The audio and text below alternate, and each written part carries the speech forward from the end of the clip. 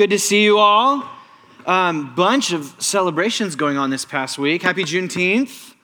Yeah, no? Okay. And then Father's Day today. For everybody, for those of you that are relationship incurring, goodness me, I don't know mics. I'm sorry. That's my Father's Day pass I get, is me forgetting to turn on my mic. Father's Day, goodness me. Man, in reflecting on Father's Day, for those of you that know, I have two little ones, both under the age of 4, which means I'm borderline psychotic most of the time.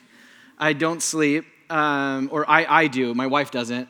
Man, and coming into Father's Day, I've been reflecting over the past week on what this year has held for me in my kind of fatherhood, me being a dad mode. Like, what is the past couple of, this season of dadding, all about? Because it changes. Talking with my dad when we were on vacation a couple weeks ago in Palm Springs, and what him being a dad to me and my brothers, all grown men, versus right now, a 1-year-old and a 4-year-old. Those are different categories of what being a father looks like. And so specifically for me in this season, me being a dad is a lot of hand-holding.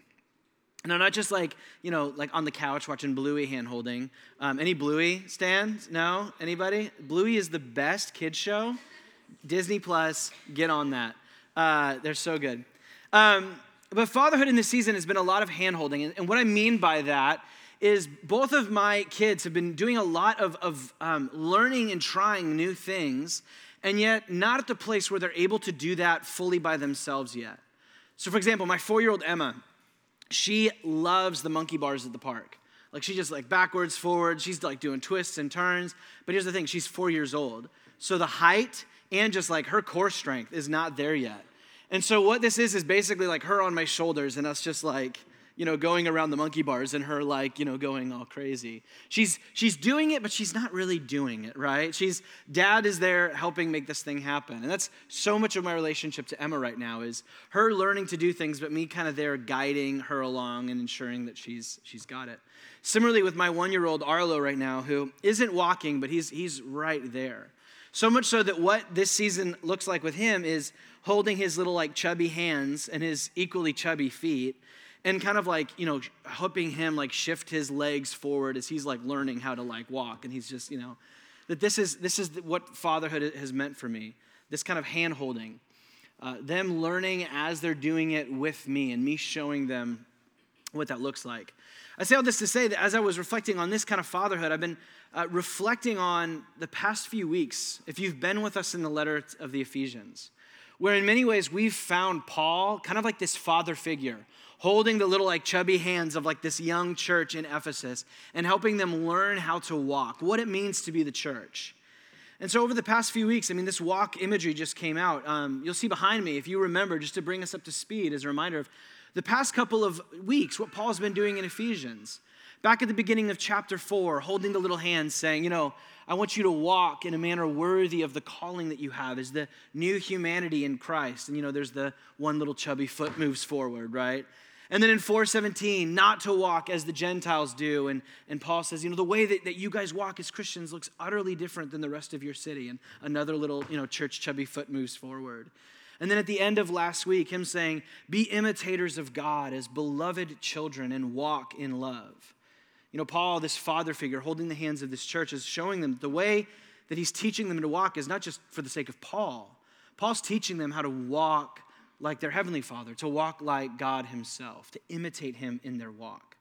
Paul, over the past few weeks, has been taking the role of a really good father with a really young church, helping them learn how to walk.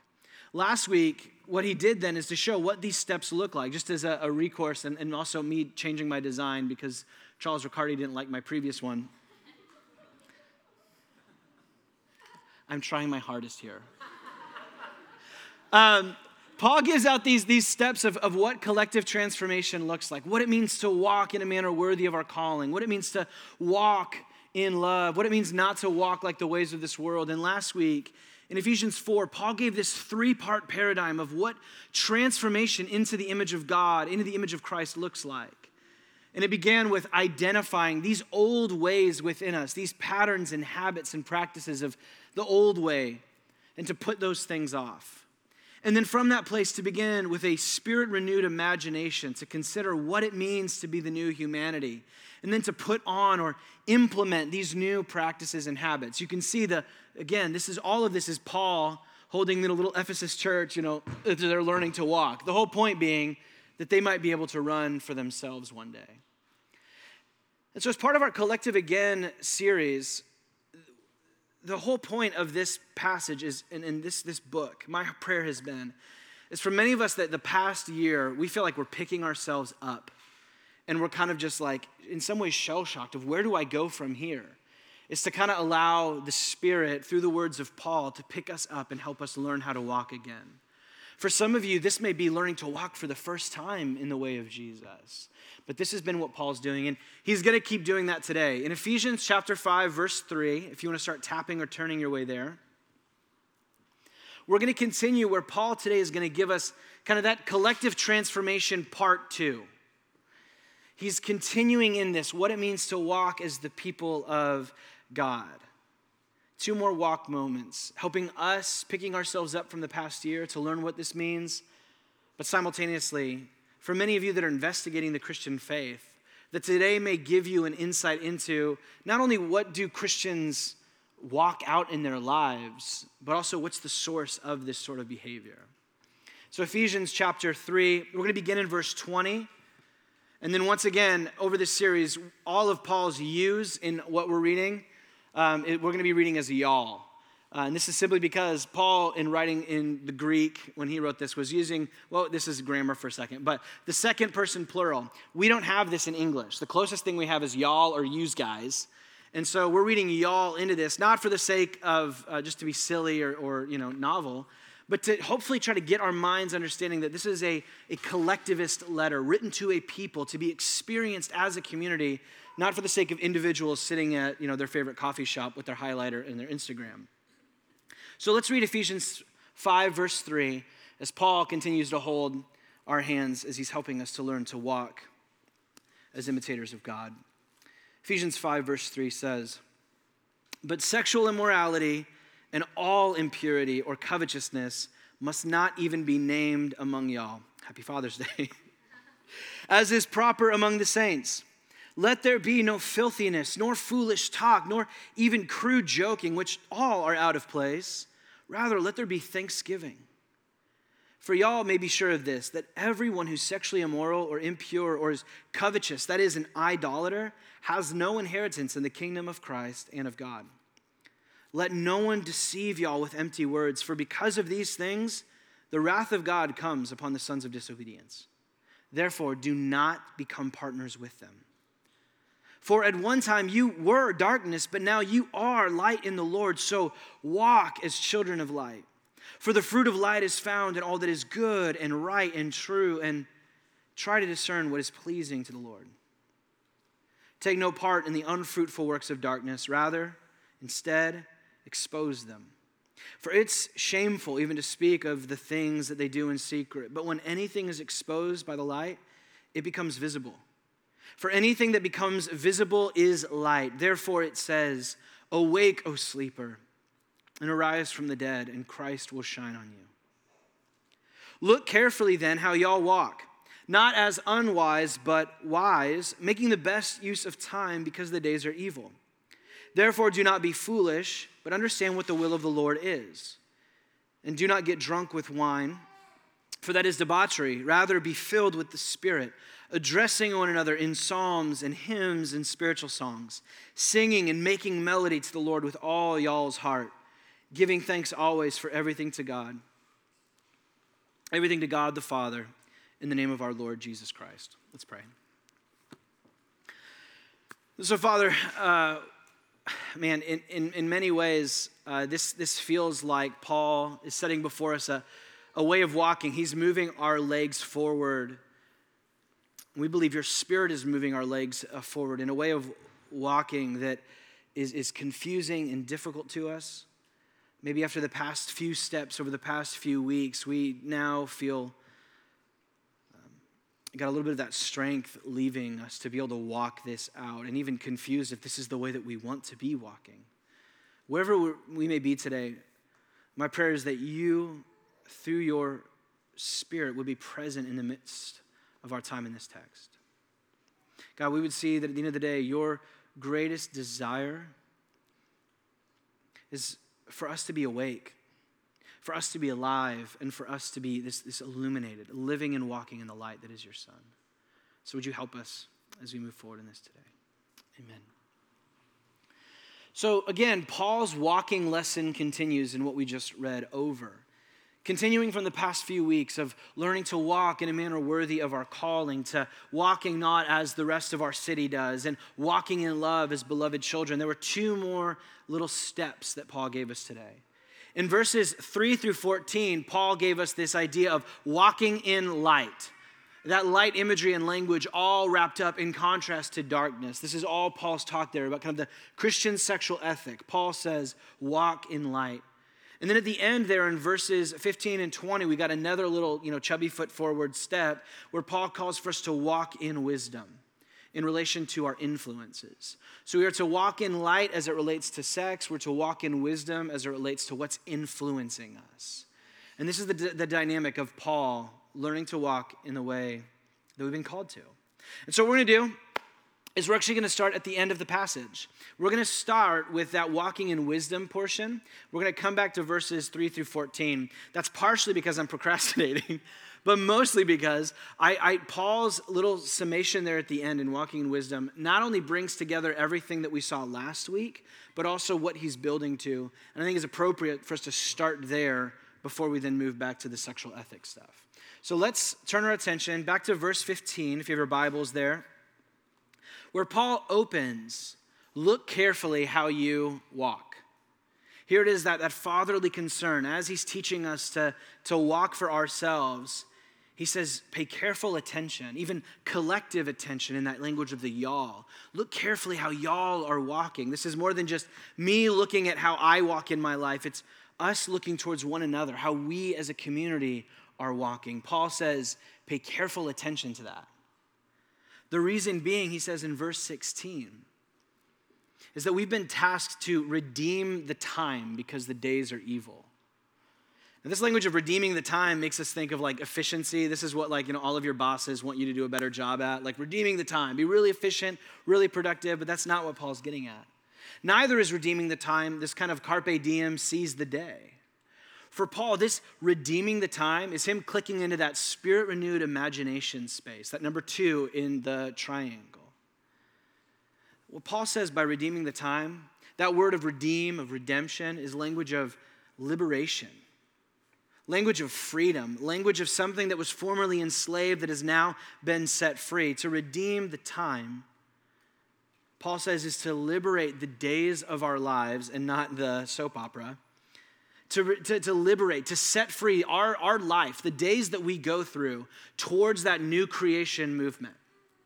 Our lives are not just simply us waiting around for renewal of all things, waiting around for the new creation. Paul says you are redeeming and liberating your time, coming away from the days that are evil and moving your days as the best that you can. And yes, it's a struggle, and yes, it's never 100%, but that's the movement that you're taking things in. You are a contributing member and teammate in the work that God is doing in liberating this age and bringing it into the age to come.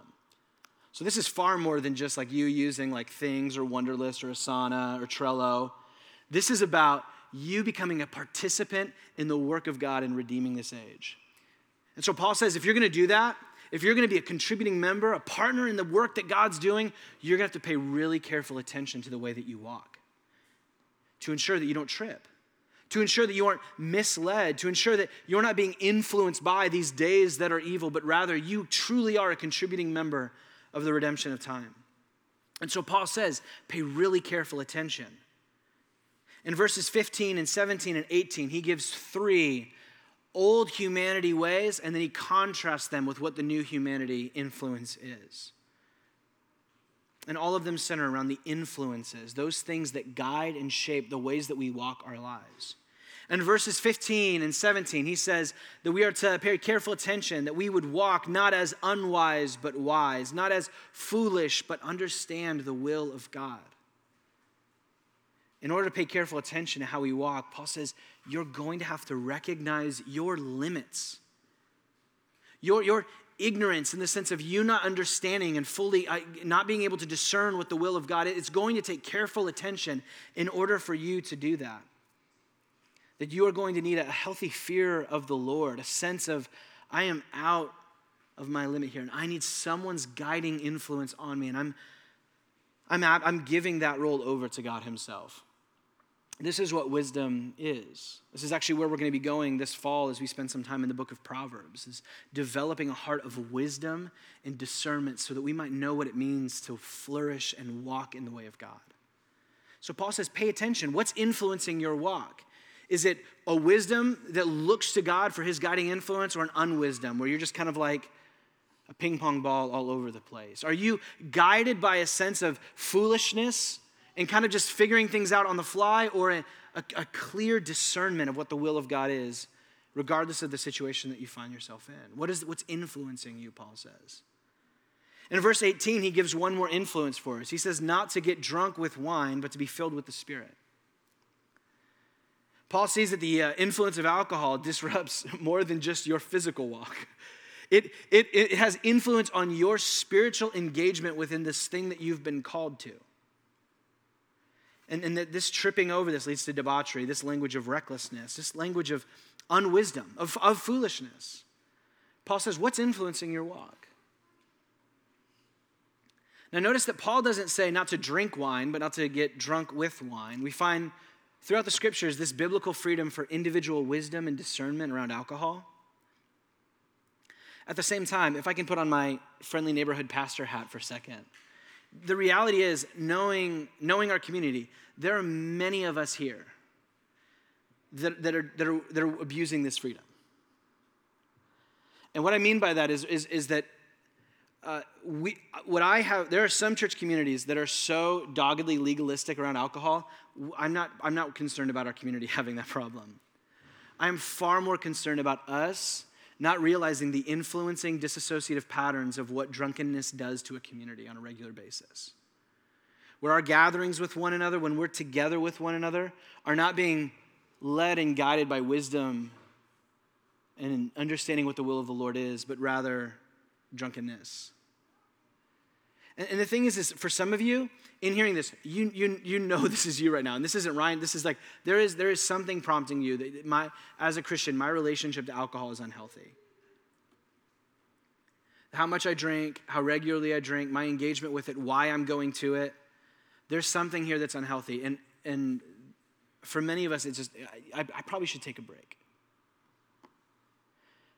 For Paul, there are influences on the way that you walk, and he sees that drunkenness is one of those. That is not relegated to just like my Friday night or my Saturday night or my Tuesday night, wherever we're at.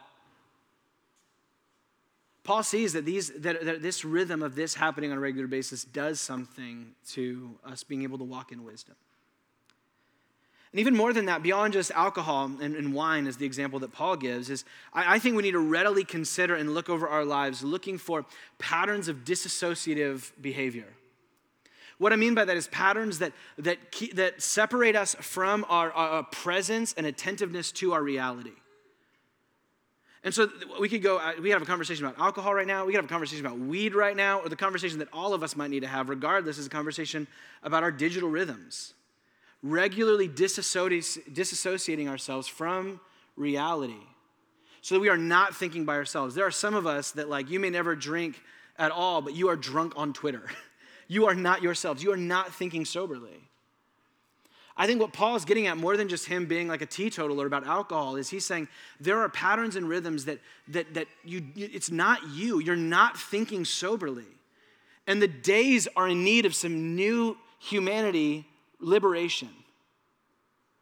And so the question is, am I present and attentive to the work that I've been called to, or am I distracted? Am I disassociated? For some of us, we may need to take a break from alcohol for a bit. For some of us, we need to take a break from Twitter. I think all of us, Paul's inviting, regardless of whatever it may be, what's influencing me? And is it leading me in the way of wisdom and understanding God's will, or away from it? Because what Paul says is that we're not to be drunk with wine, but rather filled with the Spirit. That is to be fully yourself, through the influence of the Spirit, to be actually more present and more attentive and more wise and more discerning so that we can redeem the time before us. That us being filled with the Spirit actually has the opposite effect of alcohol. We are more ourselves. We are more present. We are more attentive and more discerning. And so Paul says, be filled with the Spirit. But how are we filled? Verse 19 through 22, what does Paul say? Or 20. He says, addressing one another in psalms and hymns and spiritual songs. Did that feel like a strange switch? When we think about being filled with the Spirit and wisdom and walking and understanding, addressing one another in psalms and hymns and spiritual songs, singing and making melody to the Lord with all y'all's heart, giving thanks always for everything to God the Father in the name of our Lord Jesus Christ. Do you see what Paul's saying here? Think about this. Where in the life of the church do psalms, hymns, and spiritual songs, making melody together, happen? Where do we on a regular basis give thanks? Or in the Greek that Paul's writing, it's the same root word for what we get, the Eucharist, the Lord's Supper, communion. Paul's talking about the weekly gathering of the local church. The gathering of the local church is the primary means, Paul is saying. This right now, as ordinary and even as at times boring, but this thing can be.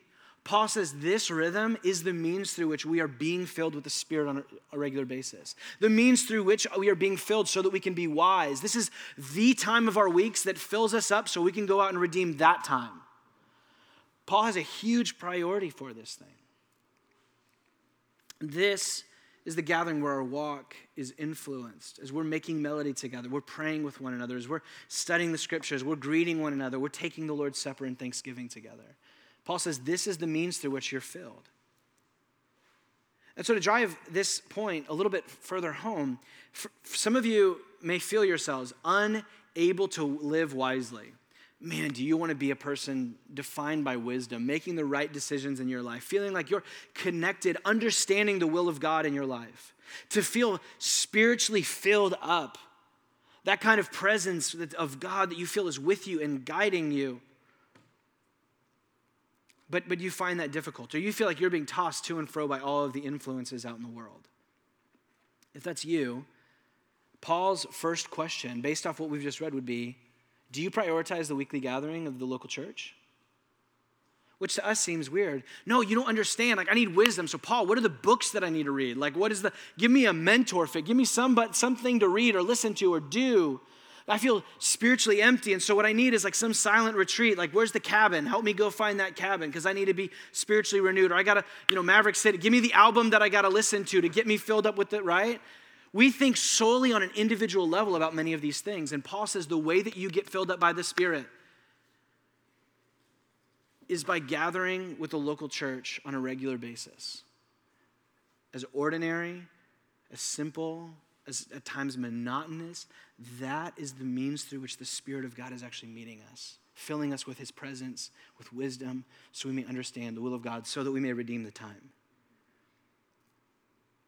And so I want you to hear this with fatherly love from Paul, this attention and concern, because he knows, like I do with like my little ones right now, is there's going to be a day where I'm going to let go of their hands and they're going to have to walk by themselves.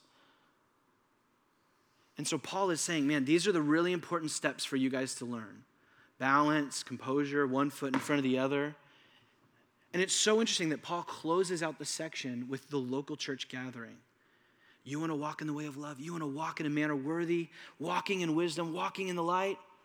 Okay, make sure you make it on Sundays. It just seems, the thing for me in reflecting this is like, oh, maybe the thing that should be even compelling me as a pastor is not like attendance. Let's get as many people here. But like, man, I want a community that's filled with the Spirit. We've got a city that needs some new humanity liberation.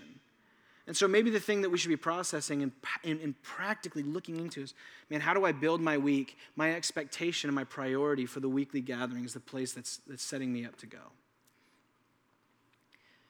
And all of this, Paul's just saying, man, like I just said a moment ago, the days are evil and in need of some new humanity liberation. And so are you going to be influenced or will you influence? Are you going to be led this way or are you going to lead things that way? It's going to require you to walk wisely, to be discerning, present, and attentive through this ongoing filling of the Spirit as found in gathering as a church. But in our days, much like in Paul's, it's hard for us to think of an area of needed wisdom and guidance more than the area of sex. So I can't procrastinate anymore. Let's look at verse 3. Jump back to the top of what we read, where what we find is the issue of sex gets Paul's longest case study of collective transformation in all of the letter, right? Like last week he was like anger. He's like, don't sin, but be angry, right? Don't let the sun go down. And then he moves on. In sex, it's like Paul gives us like verse after verse after verse, like he gives us over 11 verses on the topic.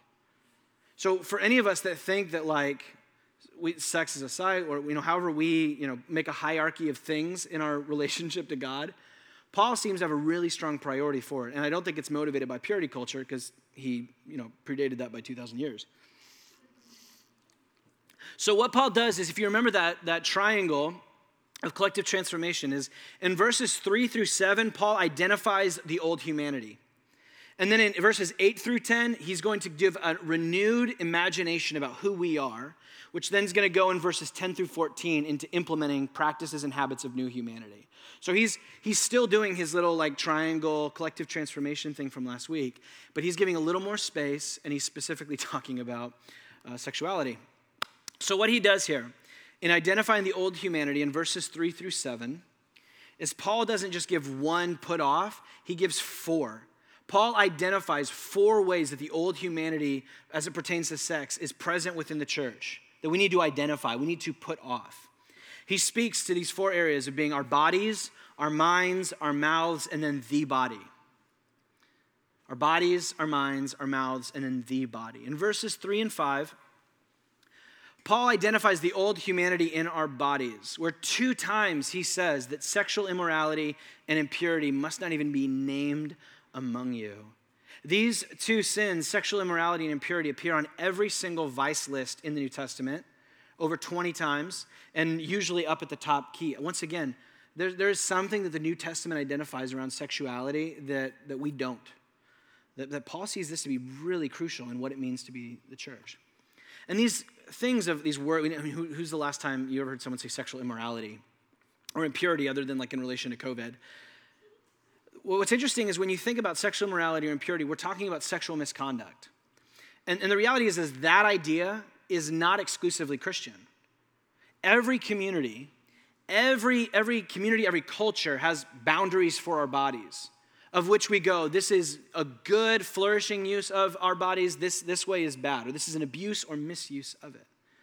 So just to trace this out is, when we read Ephesus, this is not just kind of like this, like free sex club, but it's the whole city.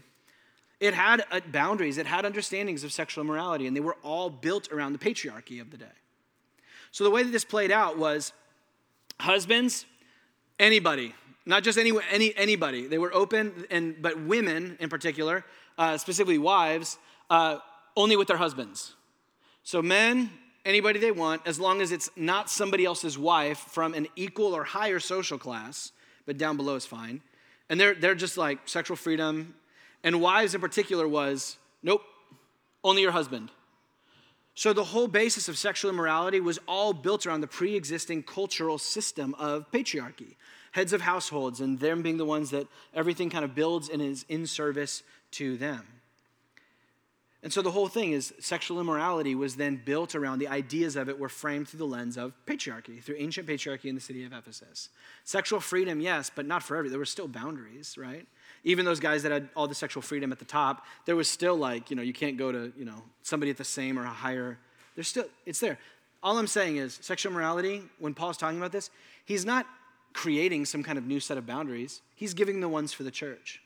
Similarly, in our modern world, we too there is no such thing as like a free sex culture. Even in our modern world, we have sexual immorality, we have sexual misconduct. We have boundaries, and we've built them along the lines of mutual consent.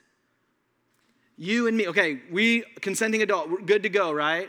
But we do also say anybody outside of that relationship that's happening that does have some kind of relationship, like we're still against cheating.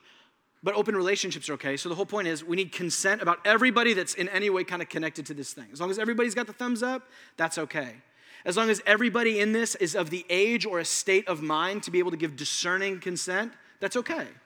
It's built around, and honest consent, that there's no diseases or something that you're hiding and that I'm going to find out, right?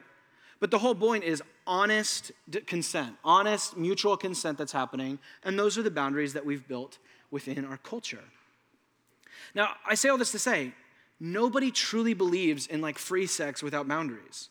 Every culture, every community has rules of abuse and misuse of what we do with our bodies. Even the wildest sex club that you will find in our city has rules. So the whole question, what Paul is doing here is, I think it's just helpful for us to see. He's not creating anything. He's simply saying, oh yeah, every culture has these, and this is what it looks like for the people who identify with the way of Jesus. Because the question is not whether or not sexual immorality exists, but who gets to dictate that? Who draws the borders around that of what's in, what's out, what's abuse and misuse, what's the right use of our bodies? And so in Ephesus, it was patriarchs, the head of the households, got to build a whole system for themselves. And what we've done in our modern age is, in many ways, we've, took down the patriarchy, but the problem is that we've I guess you could say, we've freed the wives. And it hasn't led to liberation like we thought it would. So we've given everybody the same freedom of, we've got an egalitarian society where everybody now has the sexual freedoms of, what used to be in Ephesus, the men on the top. But the problem is that liberation, quote unquote, hasn't actually led to freedom, but rather greater levels of disillusionment around our sexuality. A greater disheartening and balance. It's actually led to just as much heartbreak, different, but just as much. The whole question is not whether sexual immorality exists, but who dictates it? Who sets the boundaries?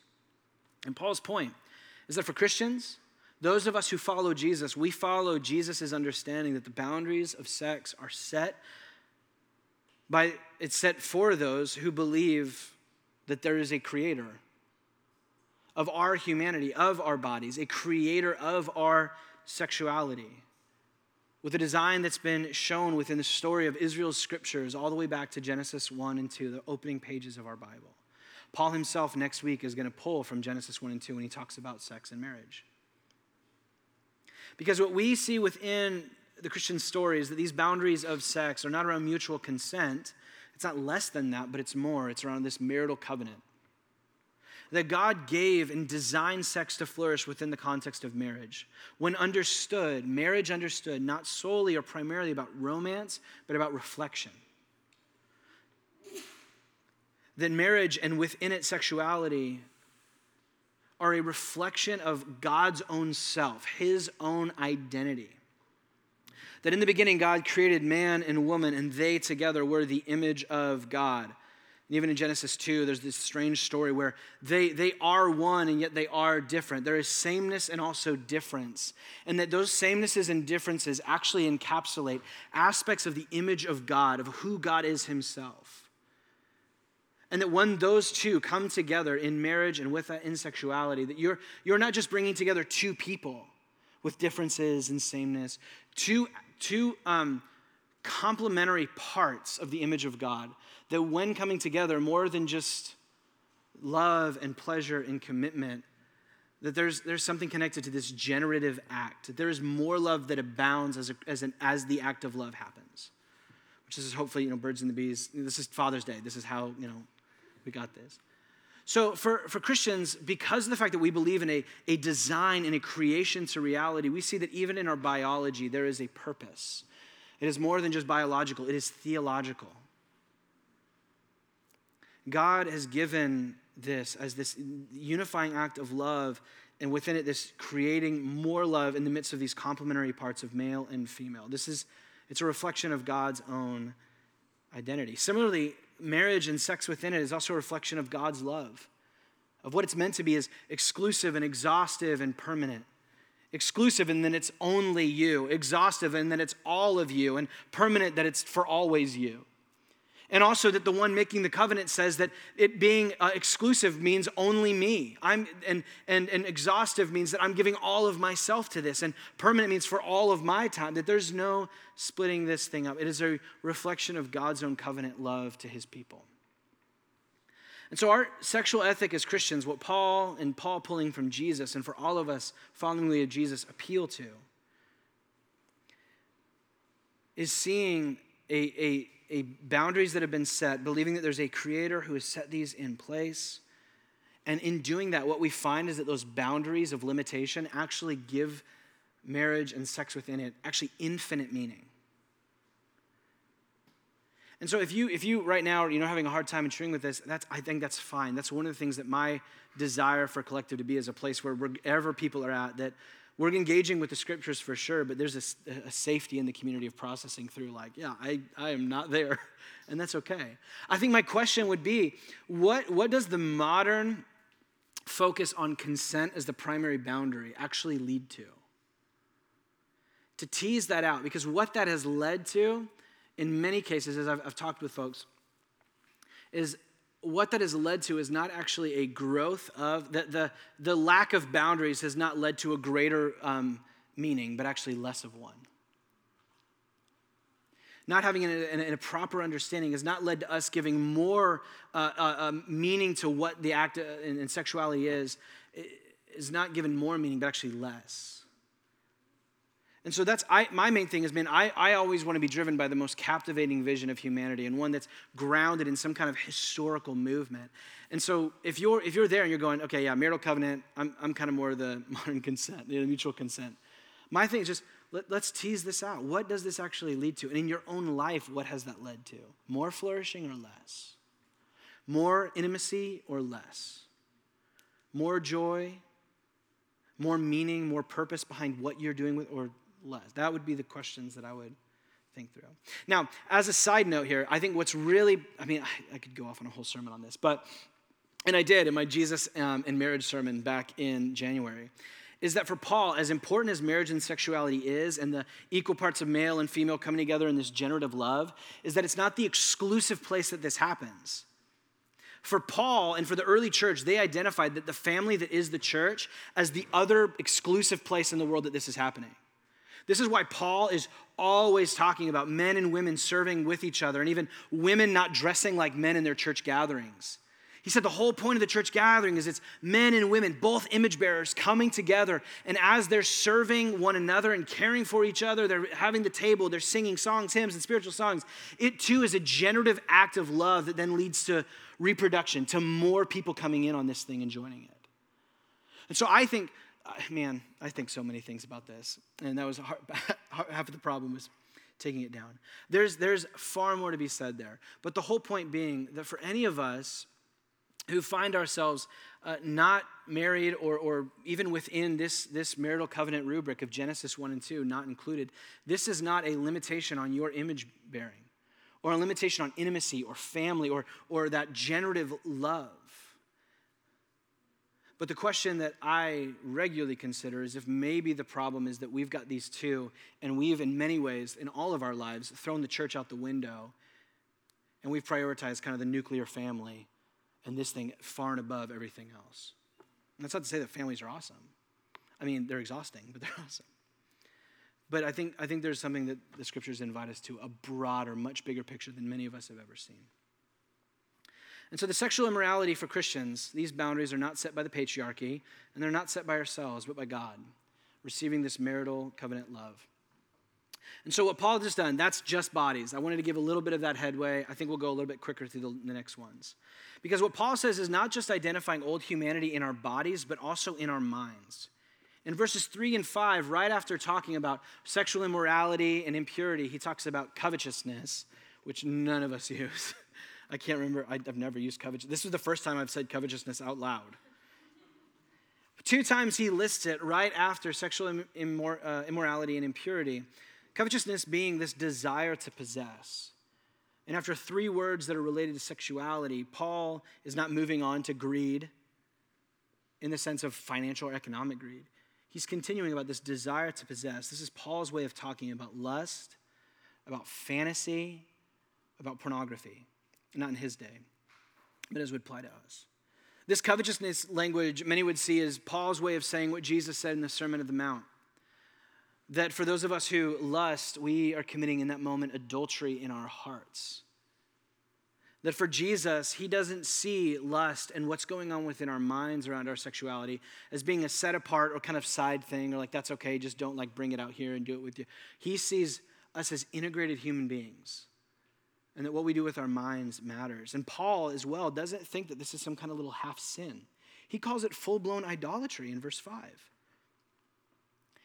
He says that this covetousness, this desire to, looking at another with a desire to possess, is a form of worship. It is you living in sacrificial dedication, either to yourself, where you are sacrificing other image bearers for your own pleasure, seeing them and degrading them as less than and purely objectifying them. You are making yourself a god and sacrificing others.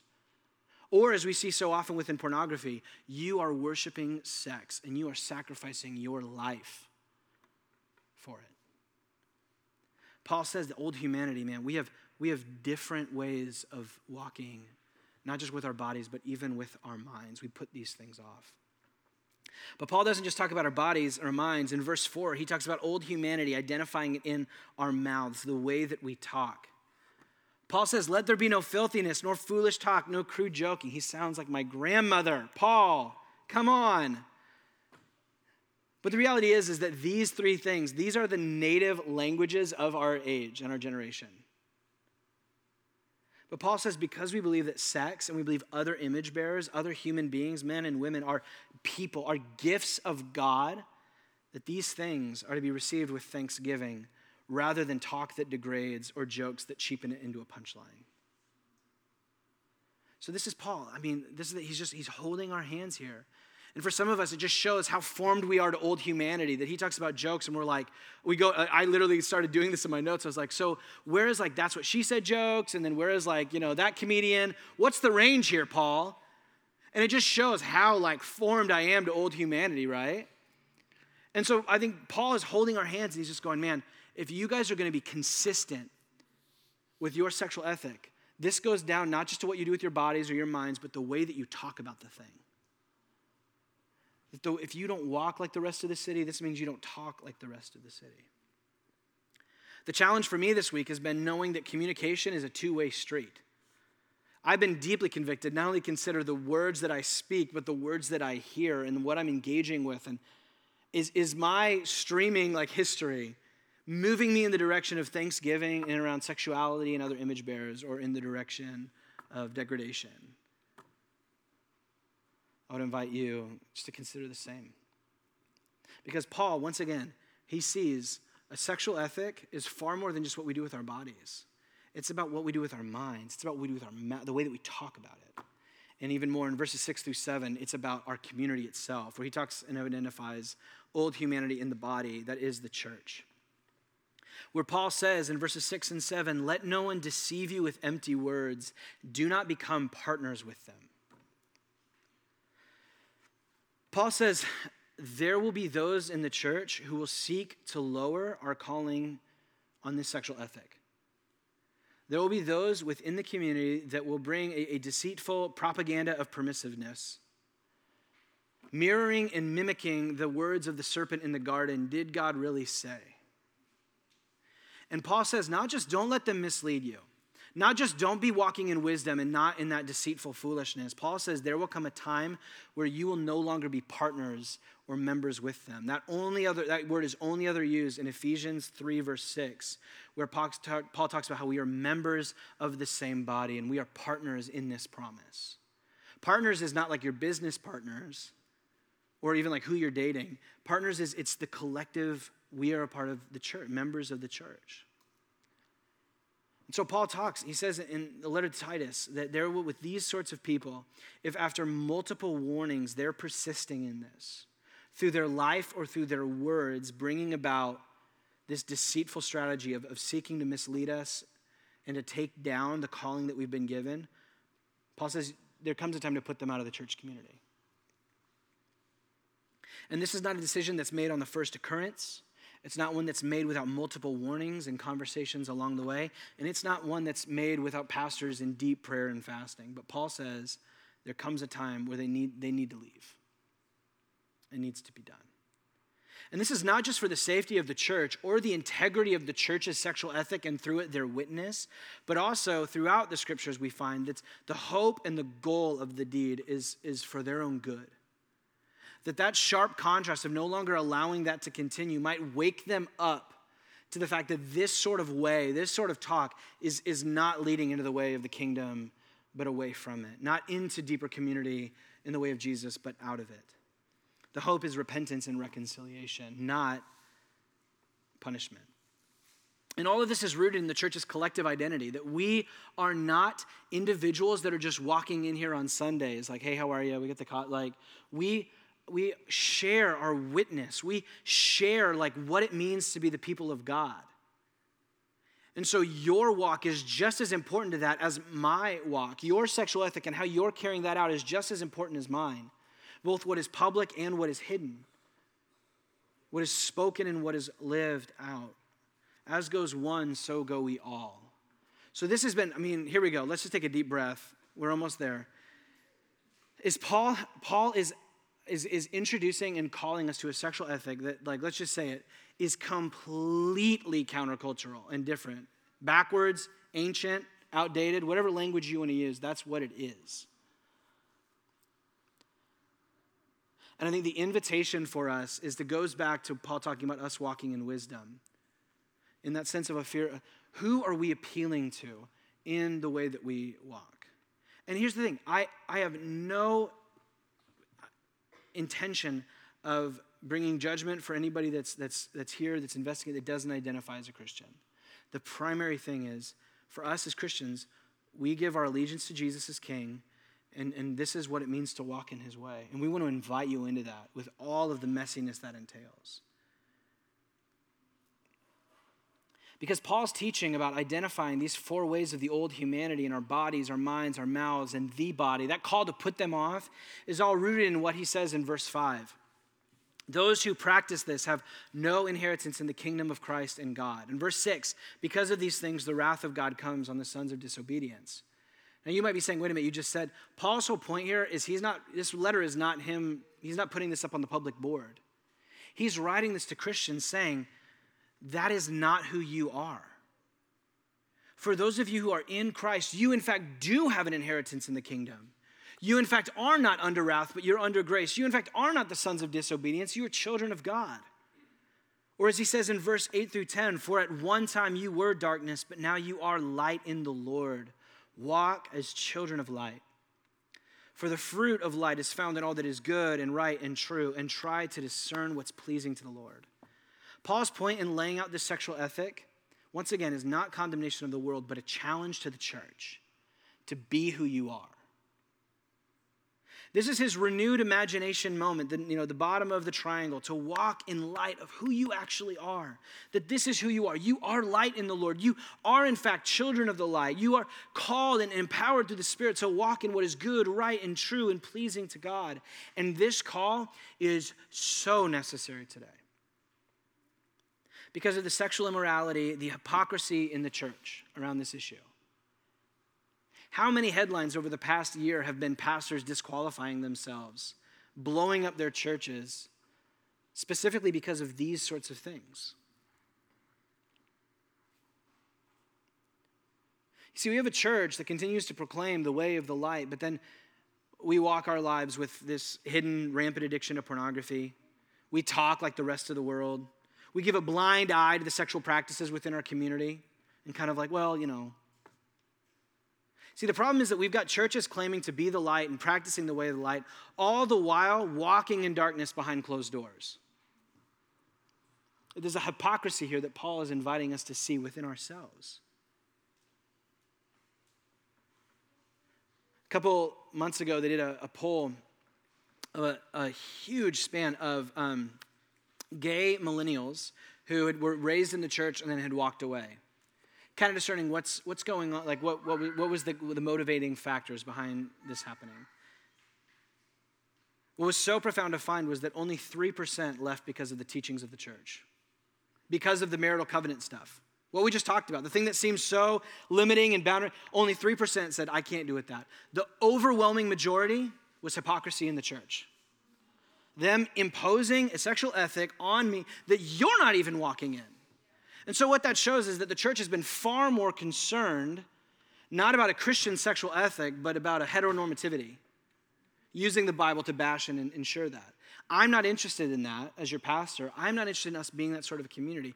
I'm one that's really interested in the deep sacrificial way where we're all married and whatever we may be, walking in the sexual ethic that God has given us. I think that what the church needs most at our moment is not for us to move to update our sexual ethic, to become affirming of this or that, but rather for the church to actually live out the sexual ethic they've been given.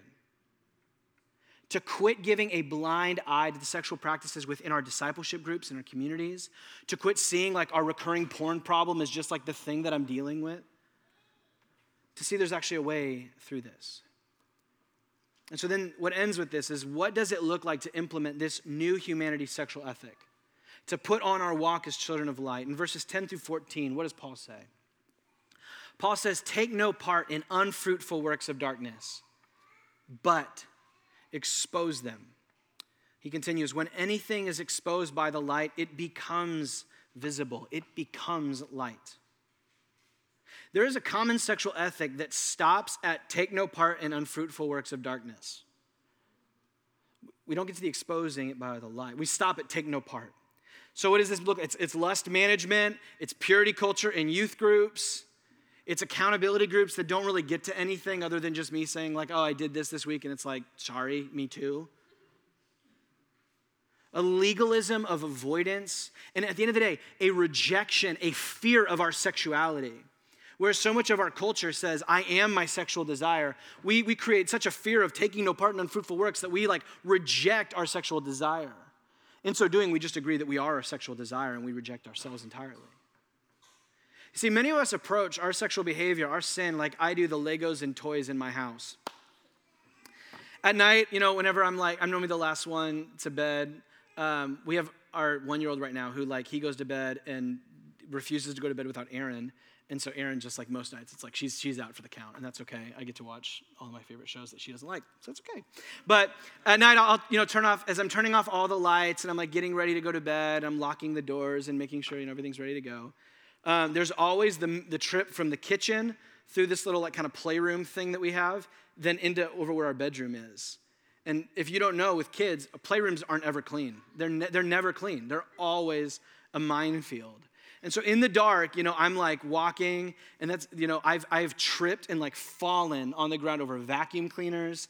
It's been Duplos, toy, Tinkerbell with her wing puncturing through my foot. This is a regular thing for me. And it happens over and over again. These toys are out to stub me, trip me up, kill me over and over again. This is my life. And every single night, I try everything. The lights are all off, and so I'm shuffling my feet, maybe if I do this, and then I still go over something. I almost did just then. Or I'm just walking super slowly and feeling don't step on it, don't step on it, don't step on anything, don't step on anything. I think I saw something over here. And the thing is that works some of the time. Most nights it doesn't. I always step on something. I trip over something. I wake the whole house up. This continues to happen. I think many of us take the same approach with our sexual behavior, with our sexual sin. We just read, take no part. And so we're just don't do it. We're walking through our lives with these different things that are built around us and who we are. And we know that we've been called to a different way as children of the light. And so we're just don't do it. Don't step on it. Oh my gosh, I did it again. And then we go to a discipleship group and that happened again. It's sorry, bud.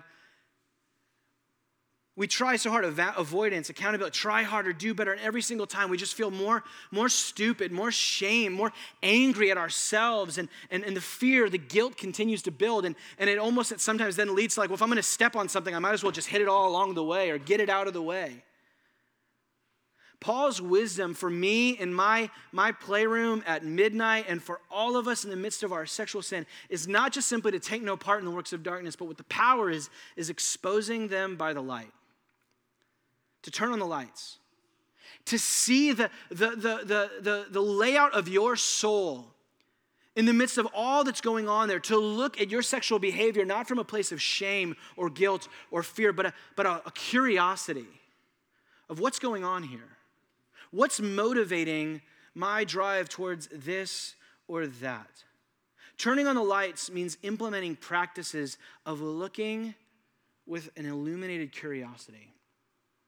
For some of you, I can just do no more for the sake of just, some of you need to get the book Unwanted by Jay Stringer. I'm like, top 3 books of the year. The way that he's brought all of this together is such a helpful thing. The motivating thing is in the midst of our sexual behavior, what is the desire that's actually beneath my desire? What is actually the longing behind my lust? What is the search that's happening in the midst of my searching? As Bruce Marshall put it, the young man who rings the bell at the brothel is unconsciously looking for God. See, whereas Freud said that everything's about sex, even God, for those of us that are Christians, we say everything's about God, even sex. There is the deep longings that are happening within our lives that, as one author puts it, very few of us sin for the hell of it. Usually, most often, sin is motivated by us looking for peace or security or pleasure or freedom or excitement or control or some form of coping with our trauma that we've experienced over the course of our lives. And those deep longings, once exposed by the light, we can actually name those as good things. We can rob our shame. We can rob our sin actually from the shame around it.